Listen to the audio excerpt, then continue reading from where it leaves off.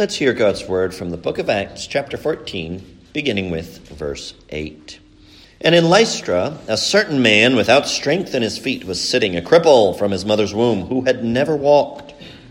This man heard Paul speaking. Paul, observing him intently and seeing that he had faith to be healed, said with a loud voice, "Stand up straight on your feet." And he leaped and walked. Now, when the people saw what Paul had done, they raised their voices, saying in the Lycaonian language, "The gods have come down to us in the likeness of men." And Barnabas they called Zeus, and Paul Hermes, because he was the chief speaker. Then the priest of Zeus, whose temple was in front of their city, brought oxen and garlands to the gates, intending to sacrifice with the multitudes. But when the apostles Barnabas and Paul heard this, they tore their clothes and ran in among the multitude, crying out and saying, "Men, why are you doing these things? We also are men with the same nature as you, and preach to you that you should turn from these useless things to the living God, who made the heaven, the earth, the sea, and all things that are in them, who in bygone generations allowed all nations to walk in their own ways. Nevertheless, he did not leave himself without witness, in that he did good, gave us rain from heaven and fruitful seasons, filling our hearts with food and gladness." And with these sayings they could scarcely restrain the multitudes from sacrificing to them. Then Jews from Antioch and Iconium came there, and having persuaded the multitudes, they stoned Paul and dragged him out of the city, supposing him to be dead. However, when the disciples gathered around him, he rose up and went into the city. And the next day he departed with Barnabas to Derbe. Amen. We'll end our reading there in verse 20 of Acts chapter 14. Let's once again ask for God's help in prayer. Our gracious God and Heavenly Father, as we have read this portion of your word, and as we seek to be stirred up to thanksgiving, not only to thanksgiving as an occasional, as a yearly act of saying one or two things we're thankful for, but thanksgiving as a way of life, thanksgiving as a condition of our heart, gratitude, thanksgiving as the primary driver of our whole Christian life and behavior. We ask that you would show us from this passage some of the many reasons we have for gratitude, and what a blessing it is to be a grateful people. In Jesus' name we pray. Amen. This is, all by itself, an interesting little episode in the book of Acts. There's a parallel here between Peter and Paul. You might remember that earlier in the book of Acts, Peter had healed a lame man, and he also stood up and was walking and leaping and praising God, and a great multitude gathered, and Peter had an opportunity to preach the gospel. Well, here you see it's a different context. It's a pagan city.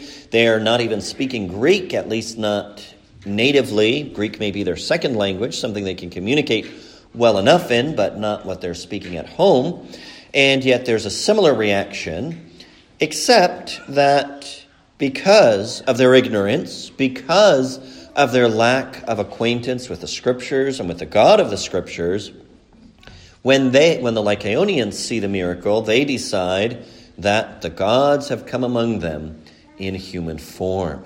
There was a story, one of the Greek myths that was spread around, that Zeus and Hermes, Zeus being the sky god, the chief god, the king god, so to speak, and Hermes being the messenger of the gods, the herald who went around and told people messages, as well as the patron god of thieves, by the way. Journalist and thief all together, huh? Well, what do you know? However, there was a legend that Zeus and Hermes had come before, and they were not recognized, they were mistreated. Only one family in Phrygia showed hospitality, and so they were rewarded by having their house turned into a temple and by being made priests. So possibly this story had set the region a little bit on edge, or had made them more alert. In any case, they were not going to lose the opportunity. If Zeus and Hermes had come back among them in the likeness of men, well, they were going to offer sacrifices to them.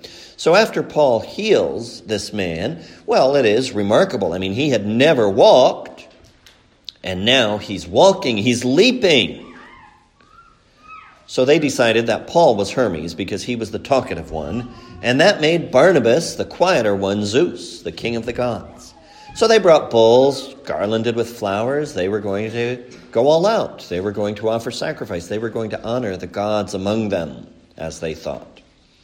But of course, Paul and Barnabas were not going to stand for that. Now, obviously, there was more to their ministry in this city than just what we're told here. Paul was speaking when he saw the lame man and saw that he had faith to be healed. There was a church established there and elders were ordained. So we shouldn't get the impression that everybody in the whole town was caught up with this and shared in the ignorance of these others. But when the crowd came together, when the priest of Zeus is coming to offer sacrifice to you, that's kind of a crisis you can't ignore. You have to do something about that. You can't let that go forward. You might remember a little earlier in the book of Acts, King Herod had given a speech. And in order to flatter him, some of his audience had said, "It is the voice of a god and not a man." And God immediately struck him with worms because he did not give glory to God. Well, of how much sorer punishment do you suppose would the apostles have been worthy if they had allowed the fictions of idolatry not only to go on, but to go on unprotested and to go on with themselves as the beneficiaries of that unprotested idolatry? So they run into the crowd, tearing their clothes in sign of distress and crying out, "Why are you doing these things? We're just like you. We're no different. We have a message about the true God, but we're on the same level as you are. We are men of like passions." They managed to restrain the people, and no doubt the ministry continued for a little bit. We're not told what other teaching was involved. But then when jealous Jews from Antioch and Iconium came there, they persuaded them to stone Paul. They presumably thought Paul was dead, but Paul was not dead. However, there was another miracle there, because if you were stoned to the point where other people thought you were dead, you're probably not going to get up and walk back into the city unassisted under your own steam, and then the next day walk to a whole nother city. So there was also a miracle of healing for Paul involved in this passage. Now, I say all of this by way of introduction, and I mention all of these different points because we're zooming in on one verse. We want to focus particularly on that one verse, but I don't want to give you a misimpression of the ministry here. What Paul said to prevent the priest of Zeus from offering a bull to him was not the whole of Paul's message. There's more that Paul had said, there's more that Paul would say, and there's a lot more that he could say. But in his message, trying to prevent this outburst of grotesque idolatry, Paul embeds a very important message. And you can find it in verse 17. God did not leave himself without witness. Now, it's true, the Lycaonians had been worshiping in this way for a long time. I don't know how long the temple had been there. I don't know how long there had been a succession of priests of Zeus. But if you go back into the Old Testament, if you go back to Abraham, you find people already engaged in idolatry. In Ur of the Chaldees, Abraham knew what it was to participate in idolatry. So idolatry is very, very, very old, is the point there. This may have been going on for a long time.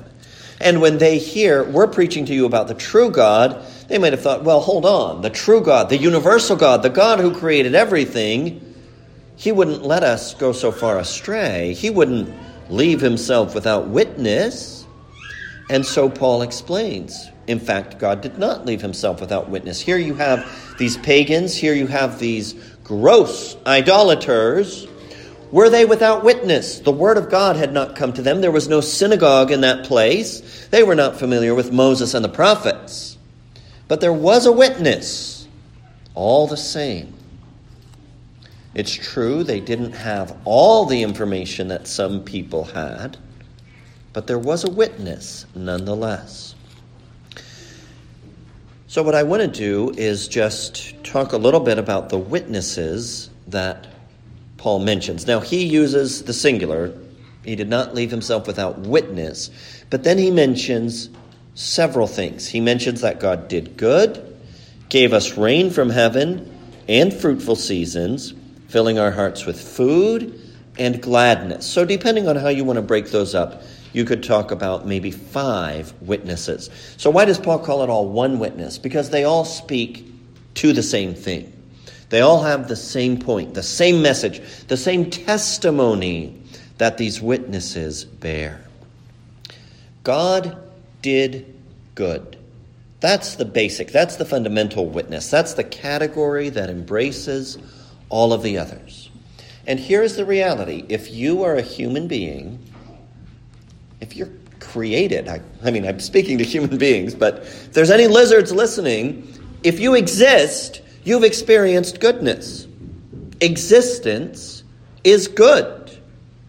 It's a pleasant thing for the eyes to behold the sun. Feeling the breeze, feeling the wind in your face, feeling warmth when you've been cold or cool when you've been too hot. Those things are all good. If you exist, you have experienced goodness. Where did that goodness come from? What was the source? What was the origin of it? God did good. So any time that you have enjoyed rain or thunder or spring or flowers or whatever it is that you enjoy in the created world, that's a witness to God. And what that means then is that there is no human being who has not felt that witness. I'm not saying they've understood. I'm not saying they've appreciated it. But have they experienced it? Well, yes, they have. If you're here, there was a time when you were a baby and you were hungry, and one way or another you got fed. You experienced goodness. There was a time when you were distressed, when you were crying, and you were comforted. You got over it. You felt better. You've experienced goodness. God did good. God is doing good constantly, all the time, to all of us. Now, I know there are people who are in very hard circumstances. You read about prisoners of war in Vietnam or in the Japanese camps in World War II. You read about the conditions of people who were imprisoned in the Middle Ages. You think about people who grow up in a cult or these different terrible circumstances, people whose homelands are invaded and who go through the horrors of war. Yes, there's a lot that is really hard. But the sun rises there too. There is something to enjoy. There is something to experience that tells you that even your captors, even your oppressors, are not all powerful. That they're not the creators of the world. That they're not the ones who get to dictate how everything is. It's pretty sad if a rat falling into your soup makes it a good day. I understand that. Okay? Like, I'm not longing for that kind of a day. But when you're starving on inadequate soup and a rat falls into your soup and there's some extra protein, okay, that's still a form of goodness, right? It's better than it could have been. God does good all the time. And he does this universally. We saw that in Psalm 33 in our responsive reading. The earth is full of what? Of the goodness of the Lord. Now, we can look around and we can say the world is full of sin, the world is full of sorrow, the world is full of suffering, and those things are all also true. But they don't cancel the reality that the whole earth is full of the goodness of the Lord. And Paul particularizes that. If you just say, well, there's goodness all around, maybe people don't know what you mean by that. So he specifies it. God gave us rain from heaven and fruitful seasons. There's an undeserved bounty that descends out of the sky, more frequently some places than others. But the rain does come. And it does make a difference. It does lead to fruitful seasons. Of course, they would have attributed this to Zeus. But Paul says, no, it wasn't Zeus. It's the Creator God, the only true God, who sends the rain and who brings about the fruitful seasons. What's the result of that? Well, he fills our hearts with food. When you eat, you are experiencing the goodness of God. Your heart is full. You eat, you're satisfied, you feel good. Of course, if you eat too much, you might not feel so good. But if you eat enough, you feel good. What are you experiencing? You're experiencing the goodness of God. It's God who gives the food. When we pray, give us this day our daily bread, we're not supposed to be mouthing a platitude we don't actually believe. We're supposed to see that every day the food we enjoy comes from God.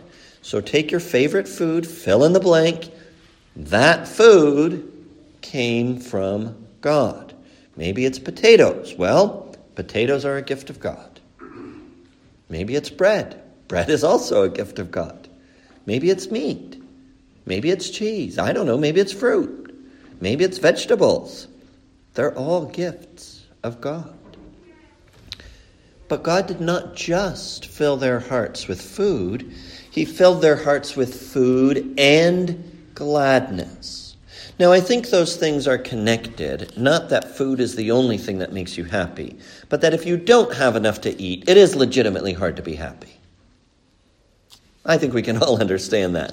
When you're hungry, it's hard to be happy. So God fills our hearts with gladness, partially through giving us food. But gladness is more than that. Sometimes you'll see maybe, say, a family at an amusement park or something, and a woman in her 40s and 3 kids go down a slide, and they're all beaming, they have happy faces. It doesn't take that much to make us happy, at least not for a few seconds, right? It might not last long, but we have experienced it. We've experienced pleasure, which in one sense is irrational. If you start to analyze it, it's like, why do we like to drive with the windows open? Or why do we like this? Why do we like that? Well, maybe it doesn't make sense, but it still feels good. It still makes you happy while you're doing it. So you've all experienced, everybody has experienced, the whole world has experienced something along those lines. It may be different things for different people, but you have experienced these things. God has filled your hearts with food and with gladness. So could these pagans have known better? Yes, they could have. God had given them a witness. That witness bore in this 5-fold voice. And, of course, Paul is just giving some examples here. You could multiply this, right? There's a lot of other good things in life. It's not just food. Food is maybe the, rain and food, harvest and food. Those are the obvious ones. And that's why we celebrate these things, right? That's one big reason for a Thanksgiving feast, is the Lord's goodness has been parked on our tables. That's something to be thankful for. But there's so much more than that as well. In other words, here's the basic point. Every good thing bears witness to God. Now, some do them in one way, some in another, but every good thing bears witness to God. So every good thing you have ever experienced is a witness for the true God, the Creator God, the God who made the heavens and the earth. It's not a witness concerning salvation. It's not a witness concerning the plan of redemption. It's not a witness that tells you how you can be forgiven for your sins. But it is a witness, and a true witness at that. So what do all these witnesses say? What is their message to us? Their message is that God is good. God is goodness. Now, I think if you were to analyze it, if you were to think about it carefully, you could probably get out of them that God created the world, because where does all the goodness come from? Well, if it comes from God, then this world is derivative of Him. It's dependent on Him. It doesn't exist all by itself. Somebody made it, and somebody made it good. I think you could probably get that from the witness. But even if you didn't make it to that point, even if you weren't clear about the relationship between God and the world, if you didn't know that he was its creator and that he's of a whole different order of being than the world is, even if you didn't get that far, you would still have to get to this point, that God is good. Because where does all this doing of good come from? Why does rain fall? Why does rainfall result in fruitful seasons? Why do those fruitful seasons turn into delicious food that we eat and that not only make us strong, but that also make us happy? Why is all of that happening? It's happening because God is good. Good is communicative. Good shares. Good spreads the goodness around, if you will. Good isn't miserly. Good isn't stingy. Good doesn't say, no, you can't have anything nice. Well, how does God treat this whole world? The earth is full of the goodness of the Lord. Now, as I said, there were many other things that Paul would need to say to these people to bring them into the church. This is not enough. This is not the witness of special revelation. This is the witness of general revelation. Does that mean that it has no use and no value for us who know better, who have been instructed from our youth to know a great deal more than this? No, it doesn't mean that. Because we also experience God's goodness in this way. But we have the advantage. We know the God whose goodness we're experiencing. And so let me suggest a couple of applications here. The first, the obvious application, of course, is to gratitude. Where does every good thing in your life come from? What is its source? What is its origin? Well, it comes from God. So what is the first, the basic, appropriate response to every good thing? Thanksgiving. Acknowledging that you have received this from God. That's where it starts. And honestly, that's the first duty of creatures, of those who have been created. Our very being is dependent on another. We wouldn't exist without God's goodwill. So yes, the first response, the first duty that we have is of gratitude. In general, we should know that. In general, people should know that. But I do think we have to give some credit to the Reformed churches here. The way the catechism is organized with that emphasis on gratitude, as the whole spring of Christian living, with gratitude as the prevailing note of everything that we're supposed to do, whether it's keeping the Ten Commandments or praying and living according to the Lord's Prayer. Our catechism has that. It gets that gratitude is fundamental. There are three great things you're supposed to know: the greatness of your sin and misery, how you're redeemed from all your sins and misery, how you are to be grateful to God for such redemption. Gratitude makes that top three list. That's a profound biblical insight. And it's something we do well to internalize. How often do you go through your day with this little internal monologue of grumbling? Oh, this is so hard. Oh, I hate this. Oh, I can't stand that. Oh, if people knew, you're working my last nerve, right? Am I the only one? Please tell me I'm not the only one. I don't want to be the only one. I want to stop being that one. What should our internal monologue be? What an amazing blessing. What a great thing. Look, here's the goodness of God reaching me in yet another way. Wouldn't that be a whole different internal landscape? It sure would be. Not anxiety, not frustration, not stress, but gratitude, gratitude, gratitude. Don't lose sight of that. It's so simple. It's so basic. But yes, it's basic because you can build on top of it. But if you don't have it at the foundation, your building wobbles until it falls over.